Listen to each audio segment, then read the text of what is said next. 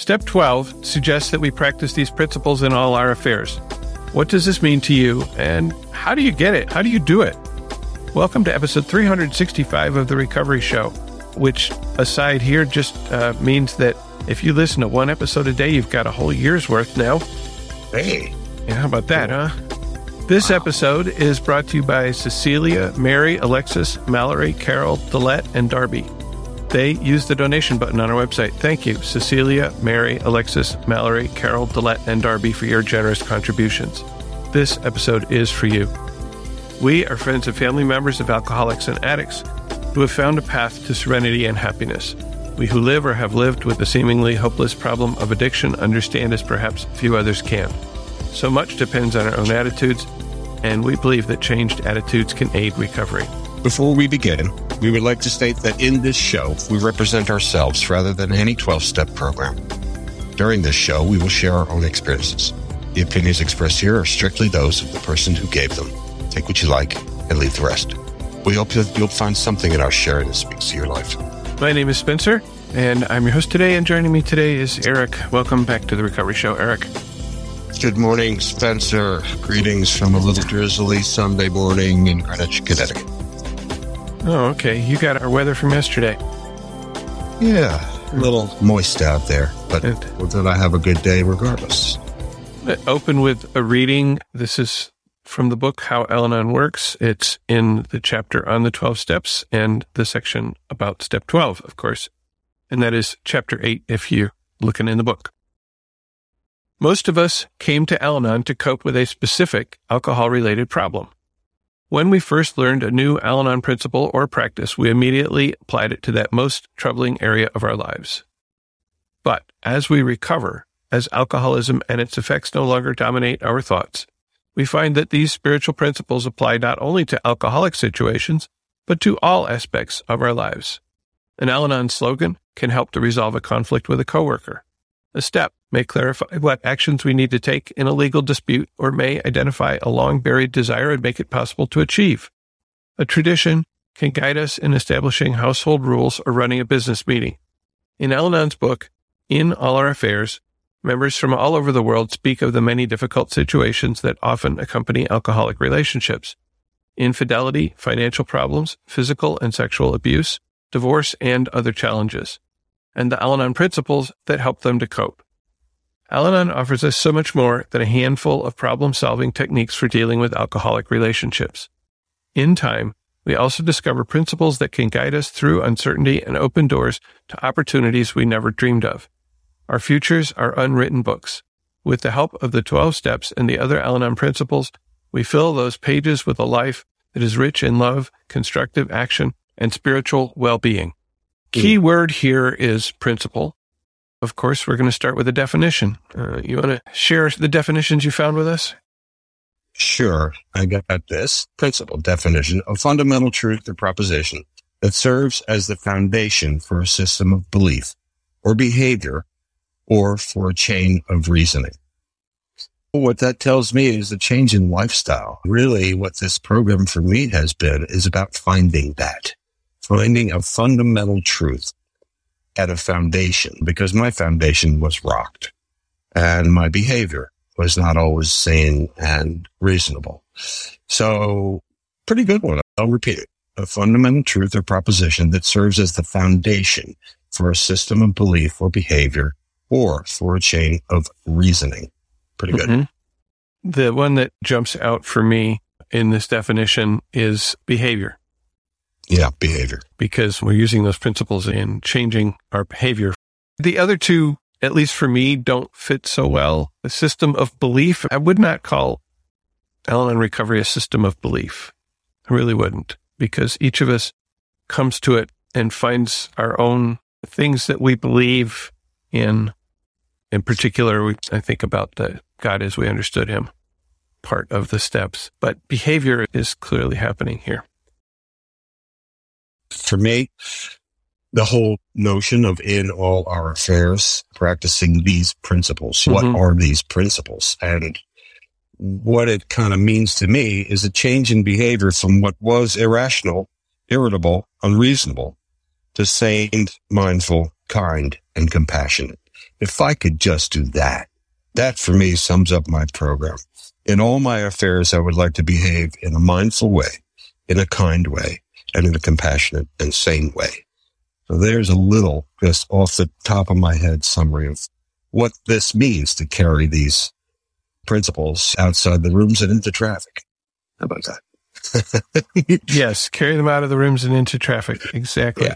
Yeah. It's one of those places where I might have to change existing behavior if I want to live in accordance with the principles. Rules of the road. Yeah. Rules of the road for life. How about that? Rules of the road for life. Yeah. The question immediately arises for at least some of us. What do you mean, these principles? I was working from the book Paths to Recovery.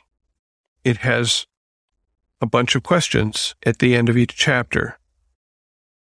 And I thought there was a question about what are these principles? The only question that I find that comes close to them is how can I practice these principles in my financial affairs? And I wrote honesty and openness. And those are definitely principles of the program. You may have heard the acronym HOW, which is honest, open, and willing. So honesty and openness and willingness are definitely principles.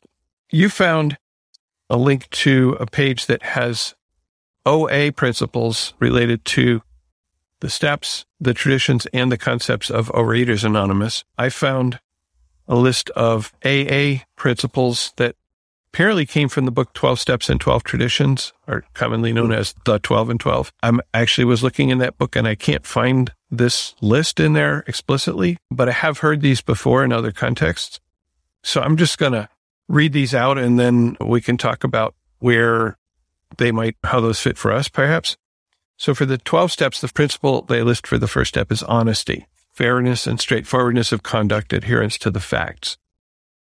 And I think the idea there is that in order to really practice step one, you have to be honest about yourself, about your situation, honest that for AA you're an alcoholic and that your life is unmanageable. Step two is hope, which definitely I connect right to that one. Step two says, came to believe that a power greater than ourselves could restore us to sanity. That's hope. Step three, faith, made a decision to turn our will and our life over to the care of God as we understood God. You got to have confidence, belief, and trust that, in fact, by doing that, things are going to get better, right? So you place some faith in a power greater than yourself. Step four, courage. Oh, man. Yeah, it takes a little bit of courage to step into that searching and fearless moral inventory. Step five, integrity, which it says here, the quality or state of being complete or undivided. This is about admitting the exact nature of your wrongs to God, to yourself, and to another human being. That's, if you can actually do that, and I will say for me, it took a few attempts to, I think, admit all of them, that leads to integrity, or it's a symbol of a sign of integrity, something like that. Step six, willingness. What is step six? Became entirely ready to have God remove all our defects of character, something like that. That's all about willingness. Step seven, humility. Humbly asked him to remove our shortcomings. Not proud or haughty, not arrogant or assertive, a clear and concise understanding of what we are, followed by a sincere desire to become what we can be. Great principle there. Step eight, list love. Step eight is about listing the people we have harmed. Interesting, but okay. Step nine, discipline. That's about actually making amends, and that can take a lot of discipline for some of us to go through that whole list and make amends. Step 10, patience or perseverance. Step 10 is continued to take personal inventory, and when we were wrong, promptly admitted it. Yep, that's continuing steadfast despite opposition or adversity, able or willing to bear, to persist in an understanding in spite of counter influences. Yeah. My counter influence is I don't want to admit that I'm wrong. 11, awareness. Sure enough, continued through prayer and meditation to improve our conscious contact with God as we understood God. Praying only for knowledge of his will for us and the power to carry that out. So becoming aware, more aware of that. And step 12, service, because in there we carry the message to others, which is really, I think, the central principle of step 12. Having had a spiritual awakening, we try to carry this message to others. and to practice these principles in all our affairs. So yeah, how do you see those working for you? There's a ton of stuff in there. There could be an episode on every one of these, and there probably has been one way or another. Could be. Good Lord. It was interesting when I was schmoogling around and trying to find the principles of Al-Anon. There isn't such a list that I could find. Yeah, maybe somebody knows of one and could share it. I wasn't able to find it. AA right away. OA right away. I don't know about NA, but probably. I look for pocket change. I don't want to have to remember a chapter. When I come faced with something that's a trigger, I don't want to have to remember even a step. I want to remember hope, or I want to remember courage, or humility, or discipline. Just a word, just a coin in my pocket. So these are really good. If when anyone looks on the notes for today, you'll notice every one of these, the first word is in all caps. And I need stuff in all caps, man. I need my coins in all caps. How? Honest, open, willing. That's enough. That's enough. Yeah, this is a really good summary of 12 coins I can carry in my pocket. Be honest, be hopeful, faith, courage, integrity, willingness, humility, love, discipline, patience and perseverance, awareness and service. Man, if I could carry those, I got a great chance of getting through traffic today. With no matter what happens, who cuts me off, who swerves in front of me, who doesn't drive fast enough, because when I'm late, everybody's driving too slow. If I can just pull one of these out of my pocket, I'm likely to have a really better experience with me. So I jotted down, courage jumped out at me. Courage to be aware enough to and find the courage to use the tools. That to me is that defines courage. To someone shared this in a meeting last, and it sort of sums up like a good little phrase about where I'm at. She said that in the beginning of her Al-Anon journey, she found her voice. Now, in this stage of her recovery, she's learning to use it. That takes courage, not to react, to pick a tool and not jump into the forest fire with a blowtorch. So, yeah, discipline, principle, patience, perseverance. Those phrases, would you rather be right or happy, come to mind. The statement, I don't have to win anything today, comes to mind. How important is it, comes to mind. Again, the point being, in all our affairs, not just in the rooms. Yeah. In life is what what I'm going to these meetings and rooms and readings for is not to use it while I'm in the room. That's easy. Use it when I walk out the door. Okay. Yeah. Into traffic. Yeah. Oh yeah. or into Dunkin' Donuts, into a line. Yeah. You ever stood at the line of the DMV? Boy, you need a lot of pocket change to get through that 2 hours. And I thought a great example was the other day. When you get a sales call from somebody wanting to sell you chimney cleaning, okay? We all get them. Or solar panels, right? The temptation is hang up without saying a word, or just say, stop calling, be angry. And there's a little test. I've tried hard to say, you know what? Thank you so much for the call. I don't own my home. I don't have a chimney, but have a good day. You know? Okay. Yeah. That's it.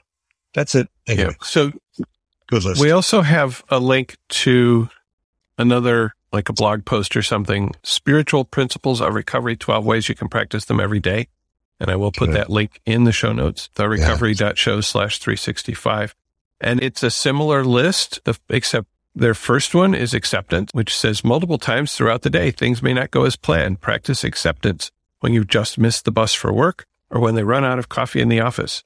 Acceptance is by far one of the most useful principles to practice. And if anybody has been listening to this podcast for a little while, you'll hear me talk about acceptance all the time, because to me, that is one of the most useful principles, one of the most useful tools in practicing in my life. Because, and I had a question here, like, why is it important to practice these principles? Because when I don't practice acceptance, I get frustrated, I get angry, I get resentful, and I don't enjoy life at the moment. When I can have acceptance, I might not be enjoying life, but at least I'm not being as negative and I'm not riling myself up. And as I've said many times, practicing acceptance of the things that I cannot change helps me to see what the things that I can change are, and helps me to still have the energy to do something about them. So why is it important? Because I live a better life when I practice these principles.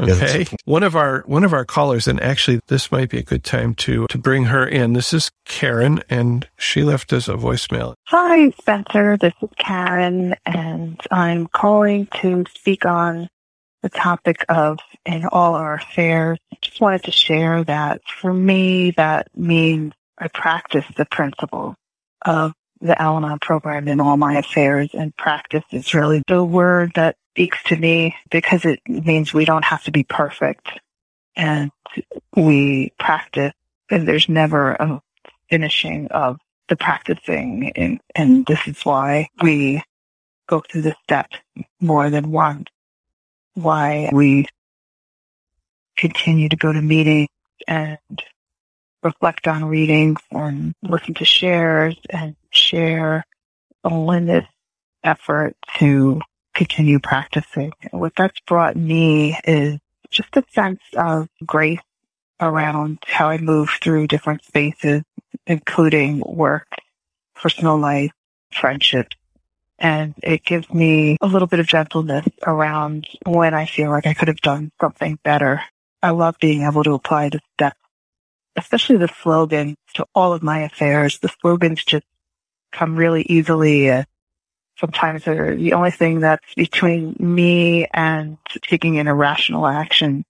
An example of that seems like a really minor example, but it sticks in my mind after years and years. This is some years ago this happened, but I was at a movie theater and I had arrived early to get a seat. My preferred position is on the aisle. I used to go to movies a lot when I was living with a previous qualifier. That was my means of escape. I really enjoyed it, and I made it almost like a ritual. I had gone to see a movie of opening night, and the theater filled up. I had my preferred seat, all my snacks, and a couple came in a minute or two after the trailers had started, and they had to sit in two different seats. There were two seats left in the theater, and I think there was one seat next to me. So I refused to move because I said I had gotten there early, and then a couple of minutes after the couple had seated and the movie was beginning, I just heard one of the slogans, "How important is it?" Which in that moment, it came into my mind, and I said, how important is it that I stand my ground and to keep my aisle seat when this couple could be sitting comfortably together and I would be fine sitting somewhere else in the theater. I could see the screen. And so I actually got up and told the couple, apologized to them, just said I was having a bad day and please sit together. They were so nice about it. And the person I ended up sitting next to in the theater just tapped my arm and said, "You're going to be all right." So there was just this understanding that I was having a moment, and they were just really nice about it. And I was just glad to have that Al-Anon tool in that moment to help me right a wrong that was on me, that I couldn't really blame on the alcoholic in my life. So just a small little example of how I use the tools and how I practice or try to practice the principles in all my affairs. Anyway, I'm looking forward to hearing other shares and really love the podcast. Thanks for your service, Spencer. Thank you, Karen, for that great example. I really love that we're practicing, right? How about you, Eric? Practice. Yeah, how do you get to Carnegie Hall, right? Yeah. I was just thinking, because we didn't have any preparation for the show today, which actually I need help in that. I over-prepare, and I need to practice imperfection. How about that? I need to practice not being completely prepared like a Boy Scout for every single thing in my life, because it's impossible. That was the topic of a meeting earlier this week, wasn't it? I don't remember. What was that one? Yeah, that was... Imperfection? No, I guess about over-preparing. Yeah. I tend to do that, and I'm trying to not do that as much in my shares and just speak from the heart instead of my scribbles and notes. And for the podcast, is one thing. For our episodes, I do like to spend some time to really think about what I'd like to share that someone might get the most out of. In my daily meetings, which I do, I'm trying to put my pen down and just listen. And then if something strikes me like it did yesterday, it was a really good example, I think, of something that occurred with my daughter. And maybe now's a good time to share that. So, not to get too deep in the details, but I'll summarize to say that my daughter's mom is cancer, and it's inoperable. Every indication is, unless there's a miracle or some clinical trial, that our time is limited. And it's really sad to think about. I try not to go there. The last few episodes, or at least the last one that you and I did, was really speaking directly to that, which was about compassion. And what I didn't share, though, and I came to a realization on, and I'll get to the story with my daughter in a minute. I came to this realization playing golf last weekend with my friend Andy, who's in the rooms. And it occurred to me that with all of the incredible dysfunction of a parent, which I didn't grow up with, but my daughters did, of the incredibly baffling atmosphere around a mother, father, parent that is an addict, alcoholic, and active. It's just so confusing. And this is why many of our children turn to other ways to escape, be it numbing themselves with substances, going into depression, anxiety, fear. Both of my daughters suffered, severely, and both have been inpatient. So what occurred to me with cancer, they seem to be dealing with it better than I am, Spencer. I go to their mother's never going to see him graduate from college, maybe, and that she won't be around for when they get married and grandchildren. It's so sad to think about. The difference with them is that this disease, they can understand. Yeah. This, they understand. Alcoholism, really hard for a kid to understand. Well, I used to say it, you can't go to the corner and buy a bottle of cancer. It seems elective. Yes. Alcoholism seems elective. Just stop drinking. Cancer, brain cancer? Not possible. Didn't bring it on herself, and really nothing much to do about it. My daughters understand that. Mm-hmm. It's just so incredibly odd that just came to me. But it seems true. But back to the story from the other day. It's only been about 7 or 8 weeks that this diagnosis came in so severely. And she's just finishing up chemo and radiation, so the after effects of that are pretty severe. She ended up in the hospital, the mom, my ex, last Wednesday, Thursday, because of extreme fatigue and body pain. So my daughter, who's been staying with her mom, she wants to be there for her to help her. She's 19 and starting to get ready to go back to college. So she came and spent Thursday, Friday with me, and she's looking at transferring to a school that's closer. Instead of being so far, North Carolina's 10, 11-hour drive, she doesn't even have her driver's license. She can't drive, and getting on a plane and flying back and forth is just a long and arduous, and she wants to be closer. Yeah. So she's really strongly considering changing schools. So she started her essay. She needs to do an essay about why do you want to change from where you are? And she was struggling to come up with an opening sentence. She said, Dad, it has to be something really catchy. I remember in high school, my advisor said, you got to open with a strong statement. What is the point of this entire essay? And in this case, it's not about getting into colleges. It's changing schools. So without much thought, I simply said, how about this? If nothing changes, nothing changes. She went, that's it. That's it, Dad.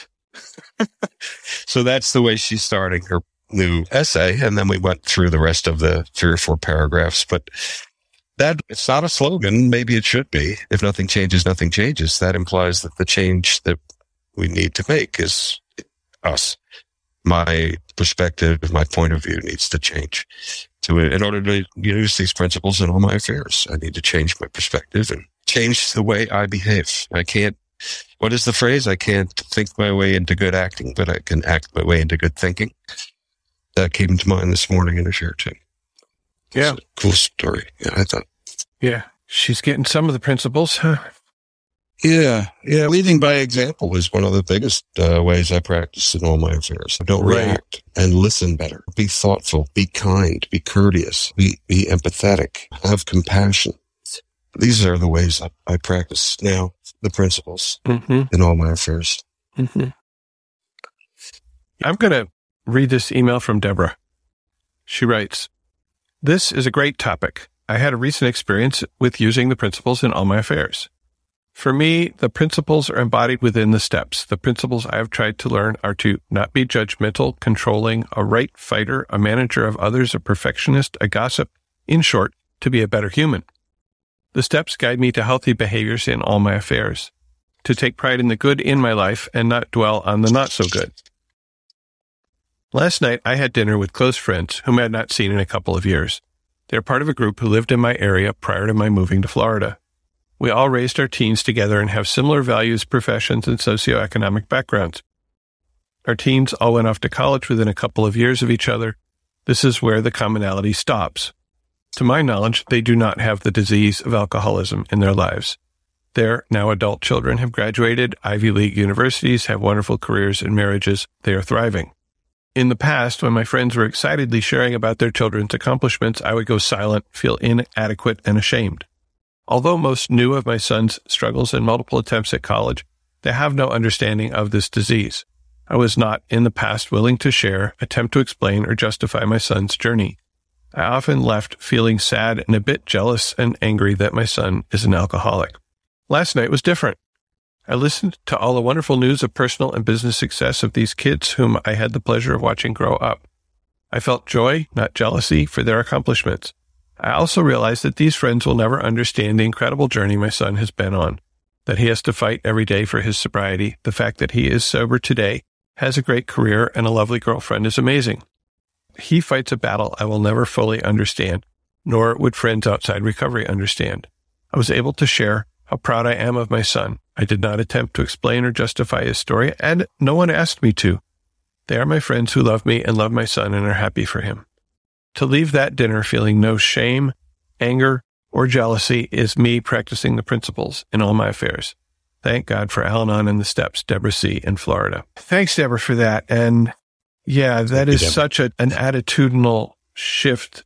I know for me, there would be no way to get to that place without all of the tools, all of the principles that I have been granted here in Al-Anon. And it reminds me of the relationship that I currently have to have with one of my children, which is to accept that he is working from a perspective that I don't share. You know, I taught the kids to think independently, and when they do, I'm like, what are you thinking? But I still love him. I still want to be in relationship with him. And so I need to practice things like boundaries. There's a principle for you. I need to have boundaries on the topics that we will converse about when we call on the phone. There are things that we can mutually explore, and neither of us will get upset or angry. And there are topics that we can't. And I said that boundary for me because I know that if I go there, it will upset my serenity. It will upset my peace of mind, and I'll get angry and frustrated. And then that anger and frustration will just take off running on the hamster wheel, strap on its Nikes and get going. I'm able to stay in relationship with my child by practicing these principles. Yeah. Yeah. Oh, yeah. That was a really great share, Deborah. Thank you. I was able to share how proud I am of my son. I did not attempt to explain or justify his story. No one asked me to with that. Yeah. And I wrote the acronym JADE. I spoke about this acronym a few times. And one of my friends says I'm tattooing that on my forearm. This is justify. Don't justify, argue, defend, or explain. Right. Yeah. If I make a decision that I've used my tools in making, that I've stopped and paused and chosen a decision, and sometimes that is to do nothing. Yep. Going back to our making decisions episode just a few weeks ago, then I really want to stay away from JD. Don't justify, argue, defend, and explain, because a lot of people will come right back at you with why. And then, you know what? That's my decision. That's it. Yeah. And then, I don't know, after her last, I wrote yay. I don't have an acronym for that yet, but yay. I'm working on it. Believe me, I'm working on it. Words with Y's, those are tough. Yeah. The other thing that I think I would jade is something that Shannon said in the most recent episode. She said, I've learned that no is a complete sentence. Yeah. And that goes right along with that. Yeah. I have made a decision, and I don't have to go any further than that. Yeah. The neutral responses come to mind. I'm trying to use those a lot more. I got to remember those. And there's a whole book on boundaries, so if you've ever seen it. And Dr. Brene Brown speaks a lot about healthy boundaries. And one of them is just, that just doesn't work for me. I can't do that. Yeah. It's a little bit of a lighter no. It's no light. So, that doesn't work for me. Yeah. But good luck. I trust you to work that out. Yeah. Pretty cool. And this question, how have I used Al-Anon recovery principles in your life? Well, I've talked about some examples. This principle of patience and love, these two principles, showed up in my life last week. I was visiting my family of origin, which in the house that they live in is my brother and my mother. And then also my sister was joining us from time to time. She lives nearby. My mother, as I have said before, is suffering from a form of dementia. It doesn't really matter what kind it is, but it causes her to have very little short-term memory. She still, for example, sometimes thinks that my father's alive. He's just not in the room. And she at times gets angry. She gets very stubborn. So contrast 2 different days. One day, she was being very stubborn about basic things, like going to the bathroom. Don't you need to go to the bathroom? You've been in bed for hours. No. As we said to each other, she's got the attitude of a 3-year-old at this point, and reasoning doesn't help. So that was one day, and that was a bad day. She was not in a good place, and in consequence, we ended up being not in a good place. And that, to me, is actually not practicing the principles of this program, because I should be able to keep my equanimity, my balance, despite what other people around me are doing. But I kind of didn't. I did not get to the point of yelling, but there were some times. Okay, I'll just say. The next day, we had planned on going out for lunch at a restaurant and then meeting my sister later in the afternoon. Well, this was one of those days when she just didn't feel like getting up. And we're supposed to go to lunch. What do we do? But following actually the advice of one of her aides, who said, if you tell her what she has to do, she'll just dig in her heels. So what I do is maybe make a little joke about it, maybe make it a suggestion. So instead of going in and say, you got to get up because we need to go to lunch, we said, and this was actually my brother, but I had similar things later in the day. So don't you want to get up so we can go and have lunch and then see Jean Ann? She was like, oh, okay. And then comes the patience, because she's decided that this might be a good thing, but that doesn't get her out of bed. Okay. Got to do some repetition, and you got to keep the same attitude, the same tone of voice, the same suggestion as you're working on actually getting her up, getting her in a wheelchair, dressed, etc. So then she comes out to the living dining area, and she's got to have her breakfast, which includes like her pills for the morning. So it's really important. It's not just food. She has to have her medications too. And at this point, we're like crushing up pills and dissolving them in applesauce because she won't eat them as pills. She doesn't remember how to take pills or whatever. I don't know. And, my mother has always been a slow eater. Now she's a really slow eater. So even though I'm getting a little bit of anxiety about we need to get going so we can get to the restaurant, so we can have lunch, so we can meet my sister and her fiance, et cetera, I had to take a breath.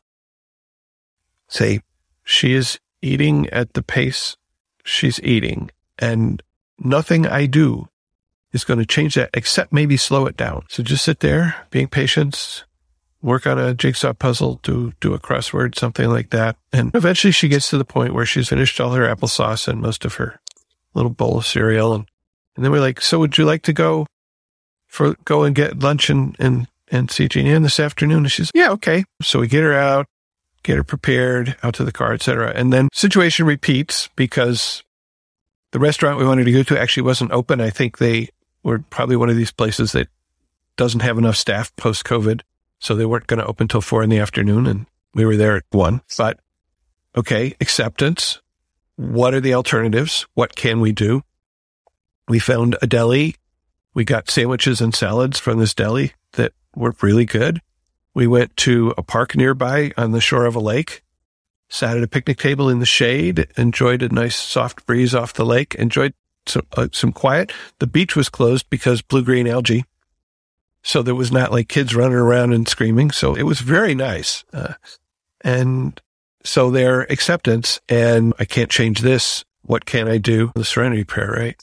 There was a week full of trying to practice these principles in all our affairs. But the contrast of those 2 days where I was trying to force solutions one day, and the next day I was guiding solutions and being patient and being accepting if the solution that came was not what I had thought it would be in the first place. And I had a much better day. So yeah, practicing these principles in all my affairs just really has been important to me in dealing with the things in my life that are not the way I want them to be. And they're not going to be the way I want them to be. They just aren't. Oof. Are you done? I'm done. Yeah, woof means I'm done right now. I'm being very patient. I'm being such a good listener. Thank you. I didn't interrupt you once. It's true. That's in all my affairs, my brother. Yes, I used to not be able to listen to anybody go for more than 2 sentences without my, hey, but what do you think about patience and tolerance? I was just writing down as you were speaking. If I added up all the hours that I'd waited patiently in the car, and not so patiently, rather, in the car for my daughters, okay, to get them out the door to school, to get them to a meeting, to get to their doctor's appointment, I would guess 16 to 18 months. If I put all the hours that I've waited into an algorithm, I bet it would add up to about 16 to 18 months I sat waiting in the car. What I did yesterday, okay, here's another great example. The more we think about these things, the more we find good examples. I went over to pick up Rudy, the dog, who's at the mom's house with my younger. I usually say I'm on my way when I'm still sitting in my house. And then I usually say I'm here when I'm about halfway there. Okay, I've learned shortcuts around. I know if I simply arrive and say I'm here, I'm going to be waiting. It's inevitable. And I'm 10 minutes away. So I say I'm on my way when I'm in my chair and I'm making a cup of coffee. And so I'll be out the door in 5 minutes. And then halfway there, with 7 minutes remaining, I say I'm here. Not exactly honest, but hey, it's a workaround. So I say I'm here. Inevitably, I get there and the dog's not coming down. She's not come out to the, street with the dog, the parking lot.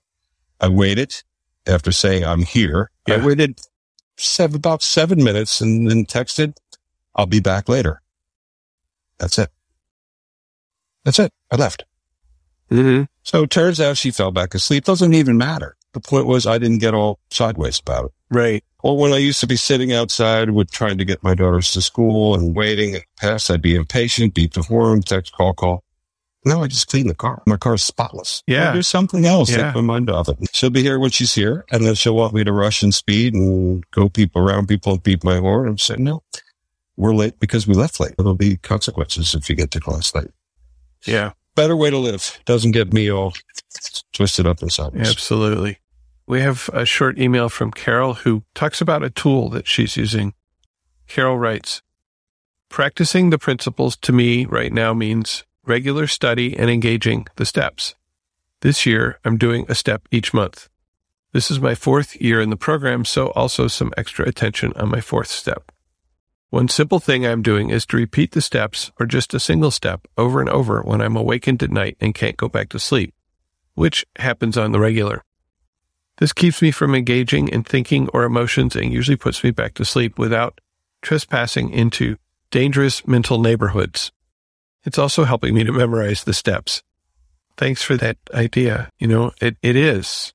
When my mind is racing off somewhere that I feel like I can't control it, focusing on something, in your case, focusing on the steps. I've used the gratitude focus. Making a gratitude list is another focus that has helped me to get off that hamster wheel and calm my thinking so that in this case, when I wake up and I can't get back to sleep, it helps a lot. So thanks for that, Carol. Eric writes, meditation. Yeah, that's what's been my go-to for getting back to sleep. I use the Insight Timer app. Mm-hmm. And there's one particular meditation called Theta Mar, which absolutely puts me back to sleep. My problem is I don't always use it. It's sitting right there on my nightstand. I know if I put it on and play it, I'll get back to sleep, but I don't always do it. I'll turn on the TV, look at my phone, and but when I put it back on, I go right back to sleep. Yeah. I need to practice that more often. Don't turn on the TV in the middle of the night. Of course not. That's ridiculous. It is not going to help. It's absolutely not going to help. Women's rhythmic gymnastics is on, Spencer. I got to catch that. Oh, you try to watch it live on Japan time, huh? Yeah, at 3:09 in the morning, you got to watch rhythmic swimming. Come on. Anyway. Yeah, I want to mention, although I don't have this book, I realized I don't have this book, but there's this Al-Anon book called In All Our Affairs, Making Crises Work for You, that was mentioned in the reading I opened with. Do you have that book, Eric? I'm going to assume that there's some good stuff in there about using Al-Anon principles. Yeah, I looked through it. I didn't see specifically the things that we talk about, which is really about carrying yourself out into the traffic jam of life. So though I think that where we chose to read and pull from, I think works just fine. I want to close with, this is the last paragraph in the Step 12 reading in our book, Paths to Recovery. Carrying out the actions of the 12th step renews our spirit on a daily basis. Reaching out to others helps us gain perspective on our own lives. We are encouraged by the examples of others. Every day, irritations shrink, and life's big problems seem more manageable. Practicing these principles in all of our affairs clearly demonstrates to us that the 12 steps are a way of life like no other. Yeah, I mean, that's what it's all about, is a new way of life. I'm trying to go away well. Yeah. Trying to go a new way of life. Yeah. Thanks for the topic idea, Eric, and it's been great doing it with you today. Yeah, thanks a lot. Yeah, it was a last minute. I'm glad we did it. I do have another commitment that I need to get ready for, so I'm going to move on with my morning.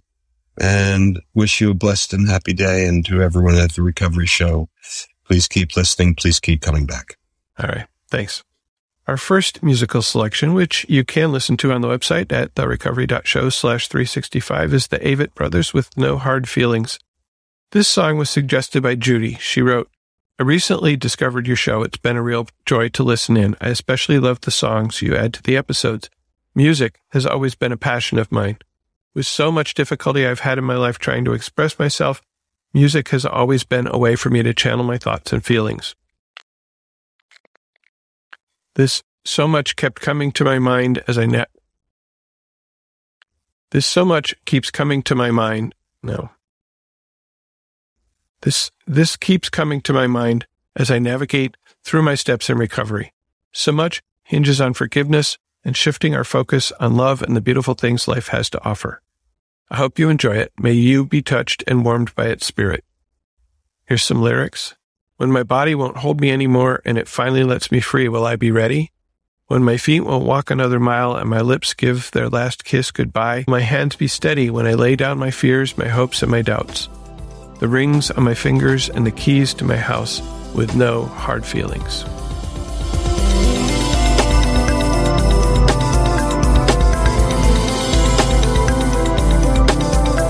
How have we experienced recovery this week? And as you heard, Eric had to leave, so I'm here by myself now.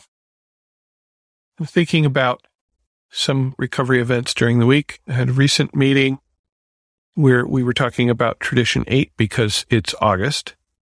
Tradition 8 says, Al-Anon 12th step work should remain forever non-professional, but our service centers may employ special workers. We're guiding discussion about traditions in that particular meeting out of the book Reaching for Personal Freedom. And in that book, there's a set of questions to help us understand the tradition in this case and how it applies in our lives. The question that we chose was under a section titled Making Choices.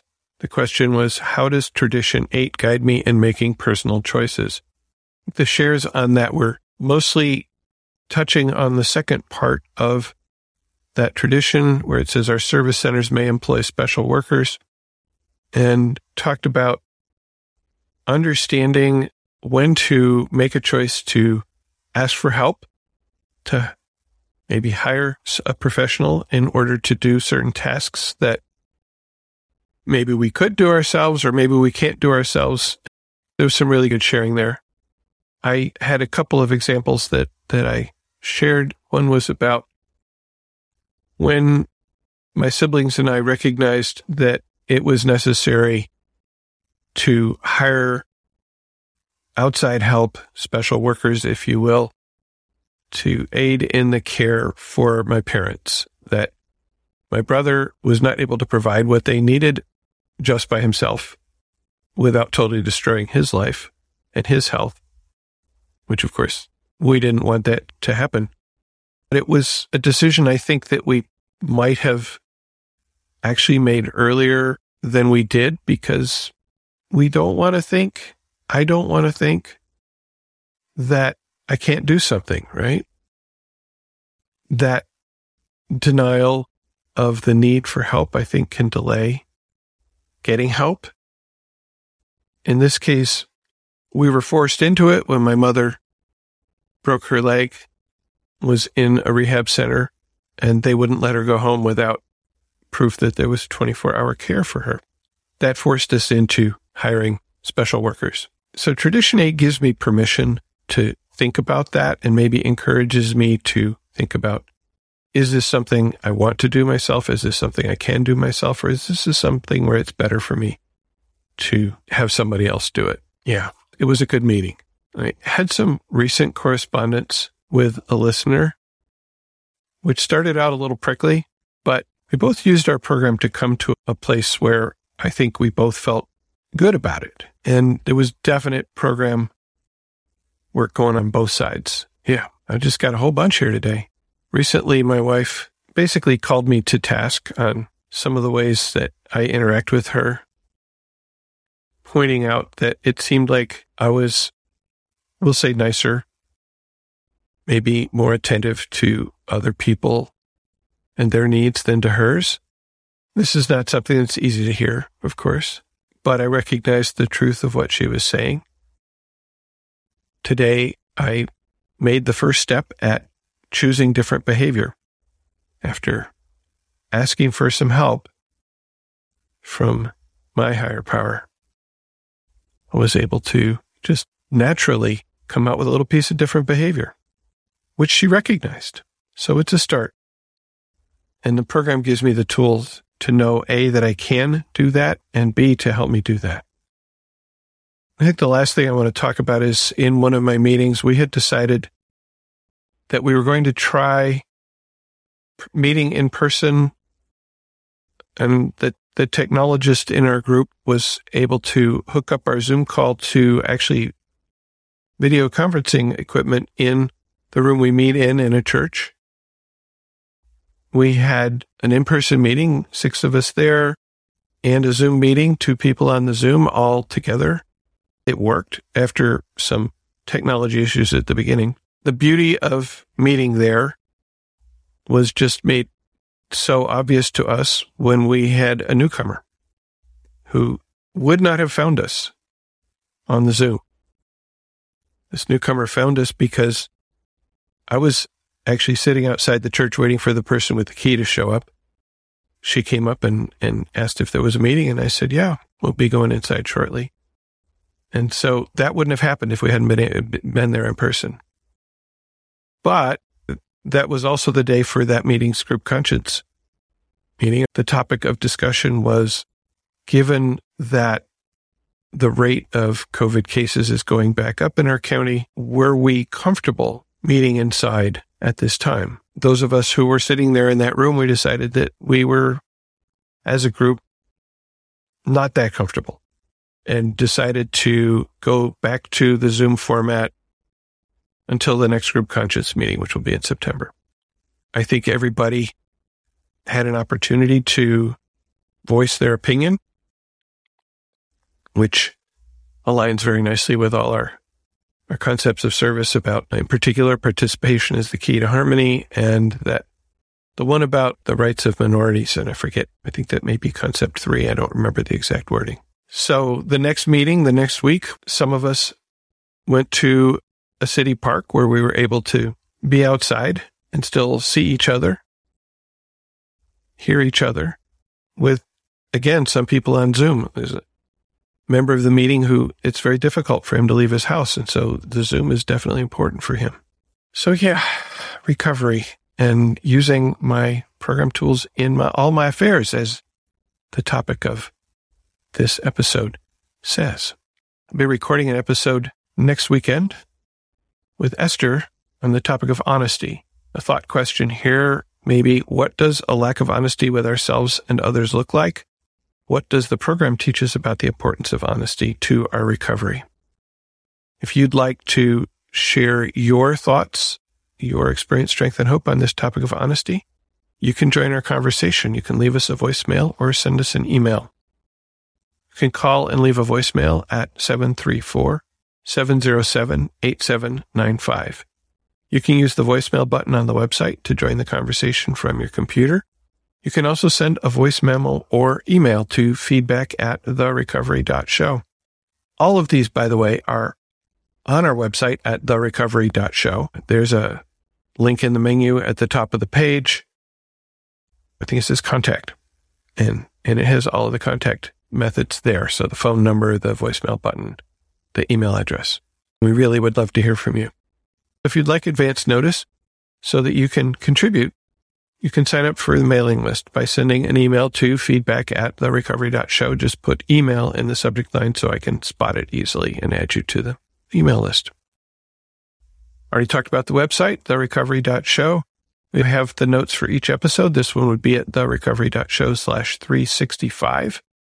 And that includes videos for the music that we chose, links to other recovery podcasts and websites, links to the books that we read from or talked about, and the websites that we talked about.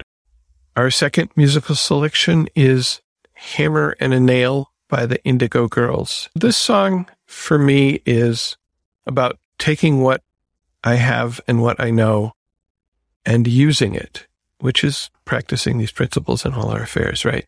So some lyrics here. Got to get out of bed, get a hammer and a nail, learn how to use my hands, not just my head. If I have a care in the world, I have a gift to bring.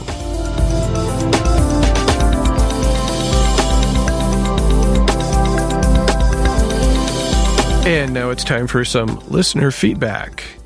B writes, can you recommend other sites or books for kids that are 12 and 14 that need help in understanding with biological parents that are drug addicts and or abandoning them over and over again?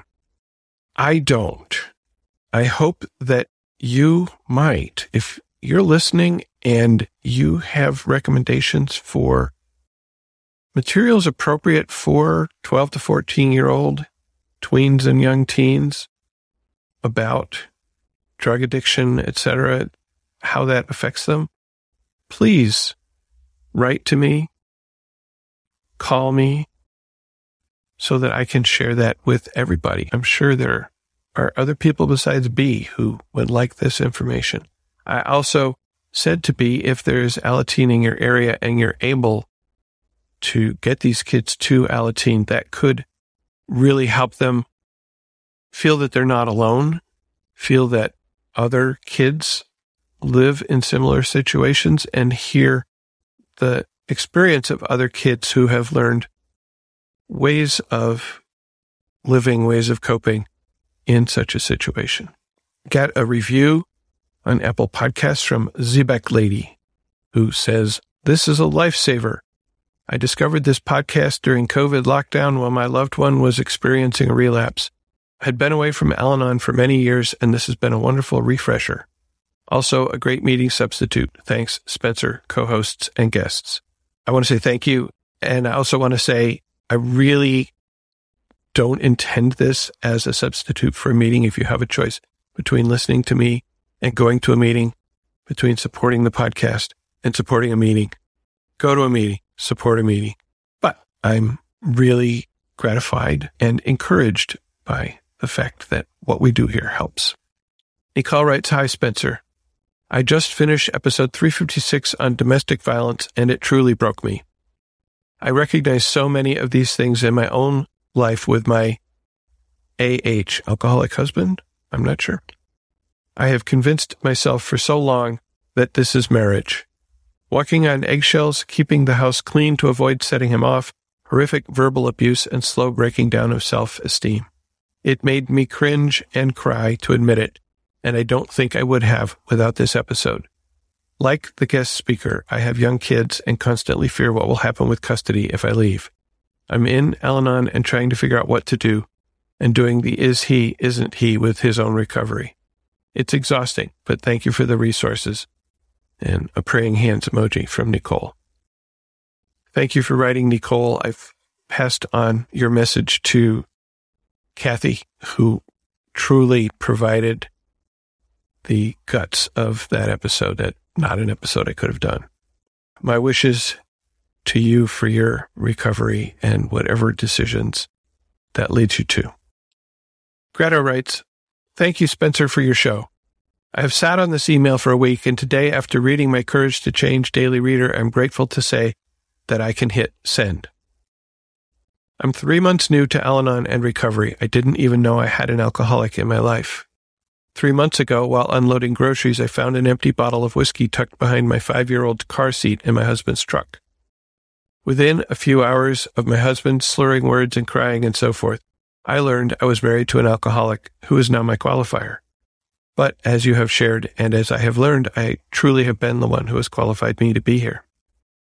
That afternoon, my mother-in-law, who lives across the street, told me about Al-Anon and said this program would help us help the alcoholic. April 23rd was my first Al-Anon Zoom meeting that I attended with my mother-in-law, where we didn't really understand the meeting format or what Al-Anon was.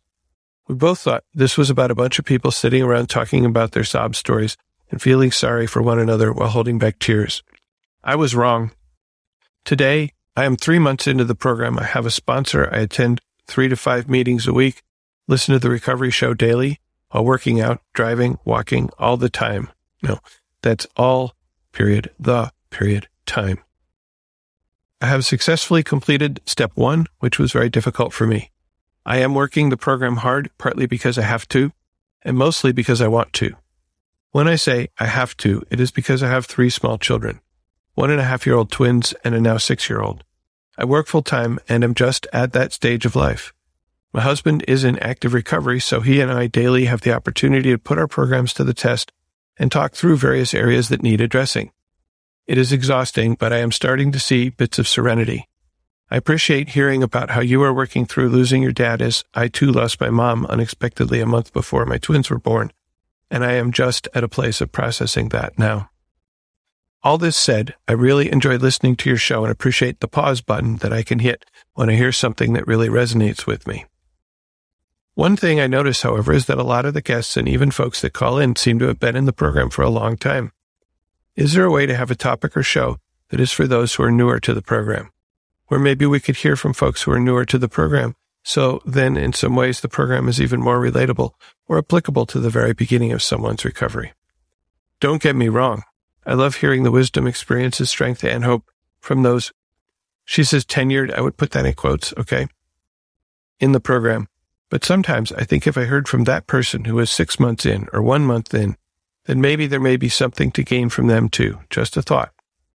Thanks again for your experience, strength, and hope. Very best, Greta. A lot of stuff in there. Recovery is not always easy work. It can take a lot of energy. You say it is exhausting. I feel that living unrecovered with alcoholism is even more exhausting, except maybe didn't have the presence of mind to recognize it. It's totally worth it anyway, as you say. So the thing about getting people who are newer in recovery on the show is getting people who are newer in recovery on the show. I think people feel that they don't have anything to offer. Maybe, I don't really know. I know that when I was relatively new in the program, I didn't feel I had anything to offer to other people. And as you say, I think that's not true. I think hearing the experience of somebody who's maybe 3 months ahead of you, a year ahead of you, can be really valuable. So again, if you're listening and you're a person who is relatively new in the program and you feel like you could put yourself out there and share a little bit of your story, a little bit of what you have found so far, what you're still struggling with, I think that's important to hear. What is it about the program you're not getting yet? What is it about the program that just seems so weird to you or you don't understand? Well, come on, drop me a line, give me a call. Say, yes, I will share my story, even though or because I'm only 3 months, 6 months, a year into the program. Because your experience will help someone like Greta. So thanks for writing. Thanks for the idea. Judy left us a voicemail. Hi, my name is Judy, and I just wanted to reach out and say thank you and express my gratitude for the work you do, and let you know that I find your podcast to be such an incredible tool that I'm able to post a podcast on any topic that I need. Sometimes I listen to it more than once, and it's like having a meeting in my back pocket. And when I need a little strength or a little comfort or a little guidance, I can pull up a podcast and listen to it and take a moment for myself and center myself or shift my perspective to a healthier perspective. Find my compassion when I need it most and when I'm struggling to be in touch with it. And I've been in Al-Anon for 12 plus years, and after I've listened to your podcast, or an episode in particular, I will send it and share it with a sponsee or a fellow member in the program that I've spoken to that made an Al-Anon call, and this is the backup to a conversation we might have had. And I just also want to say how I'm grateful that you broaden the perspective, that you include poetry, you include music, and because those are all aspects that those are all additional tools that we use to keep ourselves healthy. And it's all part of our healing journey and keeping our focus on ourselves. I wanted to make a music suggestion. My music suggestion is the song Waterfall. And the song, this one says it's by TLC, but I've heard Prince do a cover of it, and I find the lyrics to be especially powerful, and I thought I might just read just a little bit of it. A memory mother gazes out of her window, staring at a sun that she just can't touch. If at any time he's in a jam, she'll be by his side, but he doesn't realize he hurts her so much. But all the praying just ain't helping at all, 'cause he can't seem to keep himself out of trouble. So he goes out and he makes his money the best way he knows how. Another body laying cold in the gutter. Listen to me. Don't go chasing waterfalls. Please stick to the rivers and the lakes that you're used to. I know you're gonna have it your way or nothing at all, but I think you're moving too fast. It goes on, and all the lyrics, one verse after another, is more powerful. But I just wanted to share that with you because I haven't heard you cover it. Thank you, Judy. Thank you for all your kind words and sharing the podcast with other people, because that's how people can find out about the podcast. The easiest way to share it, either take their phone, open up their podcast application, and find The Recovery Show if you know how to do that, or just send them to our website, therecovery.show. So simple. We did use that song, Waterfalls by TLC. We used it in episode 245, Consequences. It's not to say that we would never use it again, because it is a great song. I went back and listened to it. I was like, oh yeah, this song's got a lot in it. So thank you for that suggestion and reminder. And if you want to listen to the song, you can go find it on your favorite streaming service, or you can go to therecovery.show/245 and play it there, along with a couple of other great songs about consequences. Nancy writes, I have been using your podcast as a substitute Al-Anon meeting for many months now. This show has been so helpful for me and my family as our recovery started in the midst of the pandemic with no in-person meetings. Our adult son has been sober and a member of AA after an intervention last November. We have weekly family therapy meetings over the phone with a professional, and the program is based on the principles of AA and Al-Anon. Our attendance in Al-Anon is heavily suggested, but I have not been inspired by any of the Zoom or phone meetings that I have found. Luckily, in-person is finally opening up in our area. But your podcast has been wonderful, and now I have several members of our family group listening. My daughter-in-law suggested episode 248, and I just finished it. I had read the 5 love languages before and found your experience so helpful. I'm very grateful for your service. Nancy. Thank you, Nancy. Episode 248 was titled Love, Relationships, and Step 6. If you want to know what love, relationships, and Step 6 have to do with each other, go listen to the episode. Maybe again if you've heard it before. Sarah writes, Hi, Spencer. I just recently found your podcast after a tough weekend a few weeks back. I am an ACOA and currently married to, for 10 years, someone who would be classified as an alcoholic, however differs from the, quotes, normal alcoholic that people generally picture. My spouse is a binge drinker. Frequency of drinking is not every day, every week, or sometimes every month. Time between binges can range anywhere from a week to several months, depending on what's going on in life. So someone dealing with the true alcoholic, that's in quotes, might laugh and say that they'd trade for my situation any day. The problem is that someone like my spouse flies under the radar because the binge episodes are forgotten since they aren't happening every day. Just recently, my spouse is recognizing the seriousness of the drinking. Before, it was always the excuse of, well, I don't drink every day. In fact, we don't even keep alcohol in the house unless there's a binge. So we forgive and forget. But typically, this type of drinking coincides with events like weddings, birthday parties, etc., times of great anxiety for my spouse. So it really puts a damper on the event and, of course, impacts me greatly. This most recent episode revolves around my birthday and a trip to see my family. I've been in and out of Al-Anon for several years, but have always continued to read and listen to any information that I can. Anyway, I found the podcast, and it has given me the comfort I needed at this time. That being said, I thought an episode about binge drinkers would be really helpful, as I know I'm not the only one dealing with this type of drinking, especially since the pandemic, as I know many people are becoming these types of problem drinkers. Just a thought, and I would certainly be open to participating in any way that would be helpful. Sarah. Thanks, Sarah, for writing. Yet normal alcoholic, true alcoholic, those are tough terms, and I understand that the problem becomes not as obvious. I'm happy to hear that you have found Al-Anon, because what I say to newcomers who are like, I'm not sure if my loved one is an alcoholic, is if their drinking is affecting you, then Al-Anon can probably help, and you do belong here. Whether they've admitted they're an alcoholic, whether they look like an alcoholic, whatever that means. If you are affected by their drinking, then you are welcome in Al-Anon. I have heard members of AA say that one symptom, one test for being an alcoholic is when they take that first drink, they have no idea how many more drinks they're going to take. They might plan to only take 1 or 2, but that almost never works for them. That seems to be one of the key symptoms of alcoholism, one of the key measures of alcoholism is, can you predict how much you're going to drink when you start? I don't think that's the only symptom, that's the only way of recognizing it, but I think that may be a helpful one to think about applying for somebody whose binges are not frequent, but who maybe doesn't intend to go on a binge for however long it ends up being. It just happened. Yeah.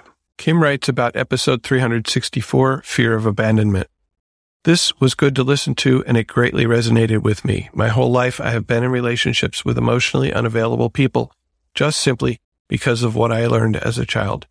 Since coming to Al-Anon, that has been changing. I'm so thankful for this show and all you do, Spencer. And I have to say, thanks to Shannon, who, again, provided the bulk, the meat, the substance of that episode. Elizabeth sent us a voice share. Hi, Spencer. This is Elizabeth from France. I am responding about your call for remarks about fear of abandonment. Hope I'm not too late, but I heard this topic and was like, yep, that's me. It really became a moment of thinking about what are those fears. I'm also working on this subject for my 4th step. So all of this is coming up all at the same time, of course, higher power moment. During one of our Zoom meetings, a member shared November 4th, page 309 in One Day at a Time. And I just wanted to share this with everyone because it kind of hit a nerve for me and made me realize that for me, this is maybe more of the reasons why I have fear of abandonment or being left to, as I say, pick up the pieces from my qualifier. All right. So this is from November 4th, 309 in One Day at a Time. An Al-Anon member once remarked that the main source of our unhappiness is that we ourselves don't know what we want. We think we're dissatisfied with what we have, with the way that we live, and the way other people act towards us.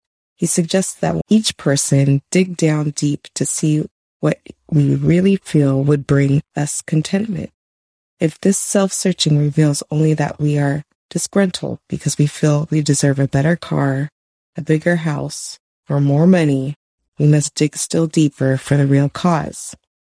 Is it envy of others? Is it our inability to enjoy fully what we do have? Do we, in defense of our own shortcomings, look for excuses to blame others? Today's reminder, I can find serenity only by rooting out my discontent. I must acknowledge to myself the real reasons why I react as I do. Am I doing my share? If not, my dissatisfaction may be due to unrecognized guilt. It is difficult for me to feel and express appreciation. I will try to develop a sense of gratitude. Do I expect others to behave according to my expectations? I will live and let live.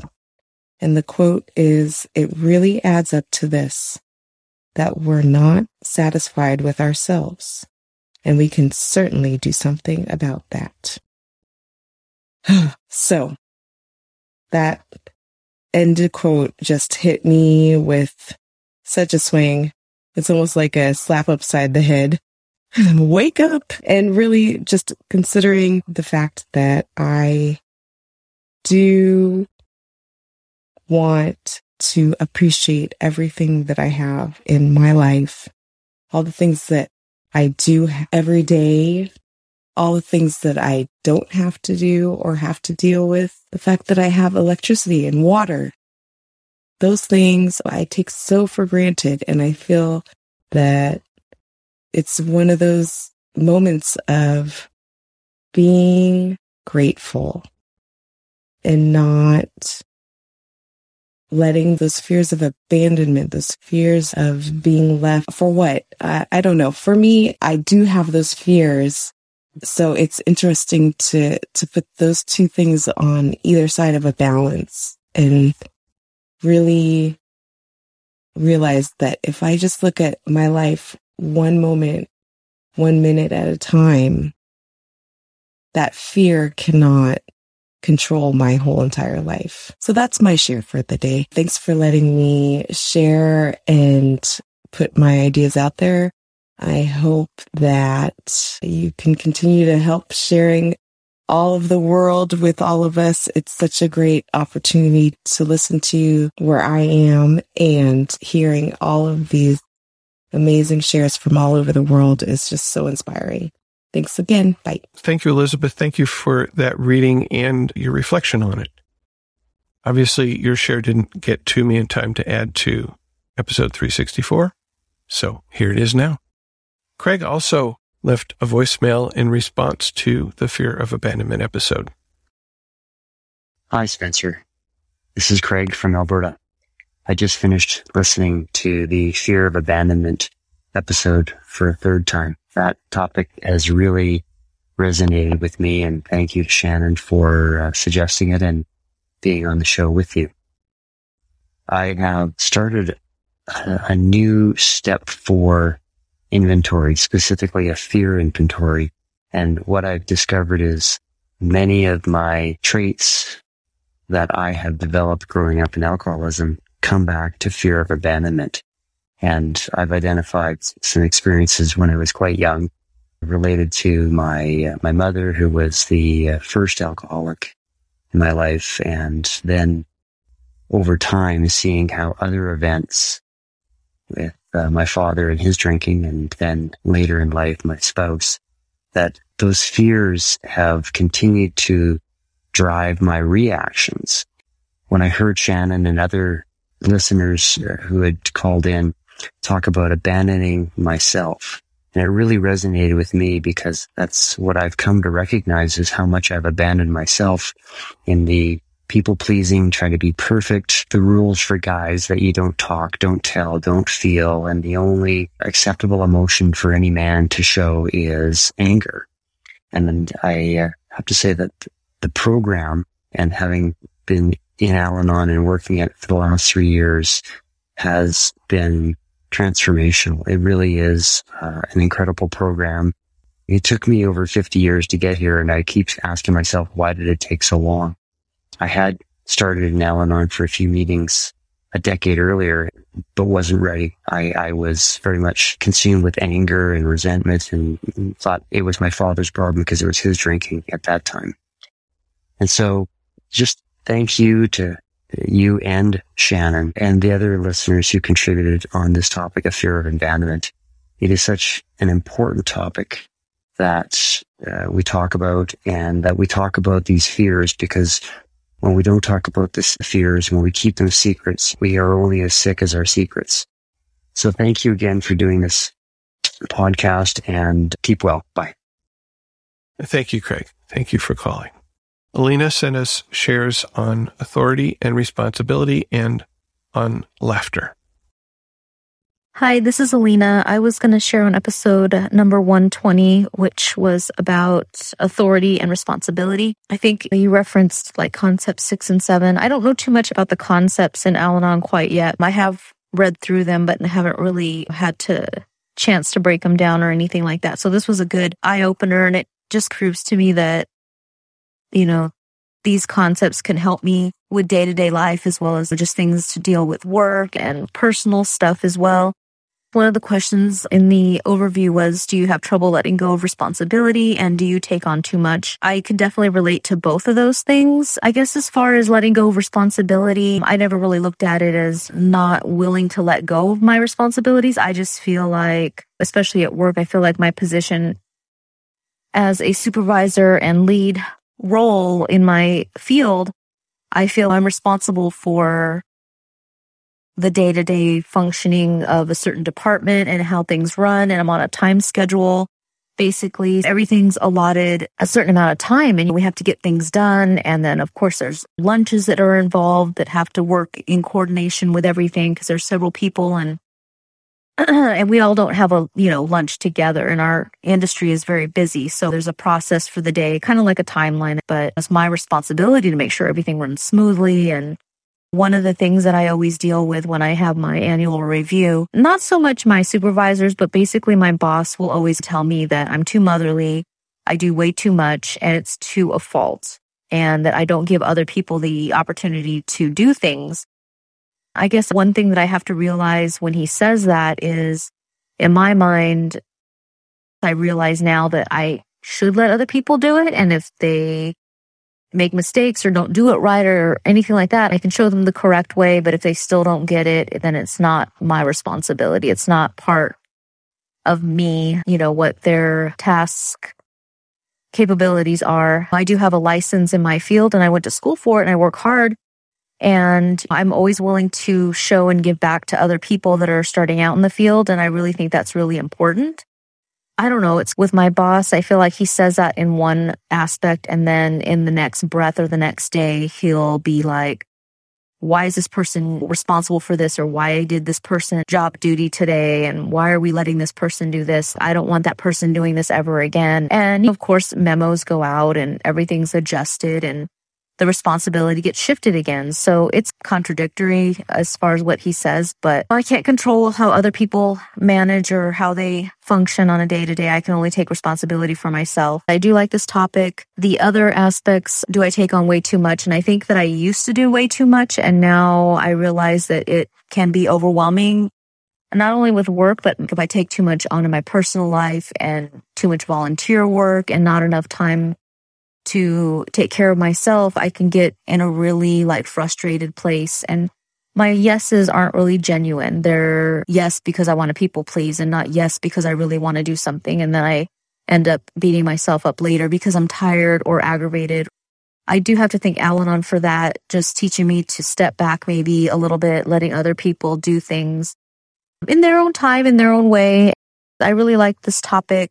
Thank you for letting me share. I wanted to share on episode 121, which was about laughter. I'm suffering from some sinus allergy things. I'm going to sound a little off, and I can laugh at that. It was talking about coming to the meeting and if I had experienced people laughing in the meeting and how did that make me feel.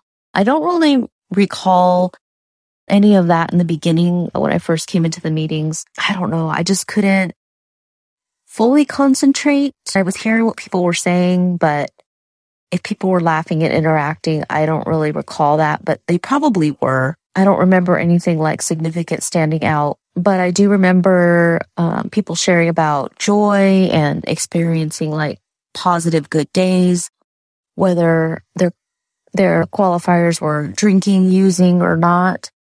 And that to me was a totally different concept. Like I said, I had a lot of codependency issues coming into the program, and I still feel they're not resolved, in my opinion, for me. And they've gotten a lot better, but I still feel like I can fall into those thoughts and character defects from time to time, just depending, I'll get a trigger. And it happened actually this past week. It happened to me actually twice, but I didn't react on it. I paused. I held on to it, as far as I did share with my sponsor and another Al-Anon friend, and that was basically it. I just waited for it to pass, and it did.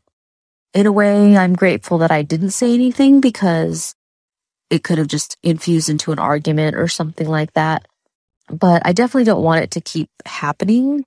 So that to me is how do I avoid that as well?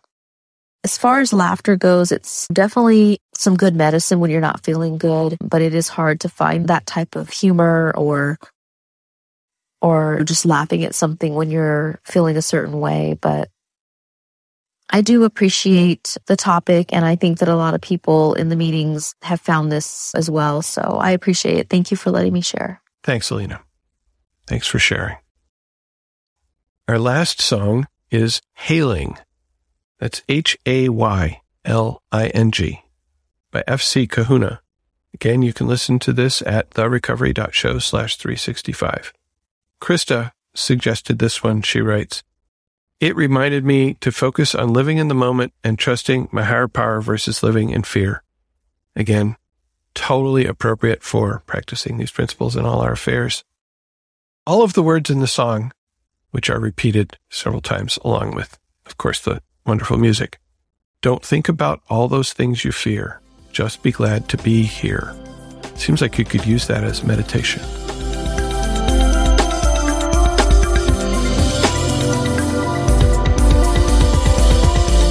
Thank you for listening, and please keep coming back. Whatever your problems, there are those among us who have had them too. If we did not talk about a problem you are facing today, feel free to contact us so we can talk about it in a future episode. May understanding, love, and peace growing you one day at a time.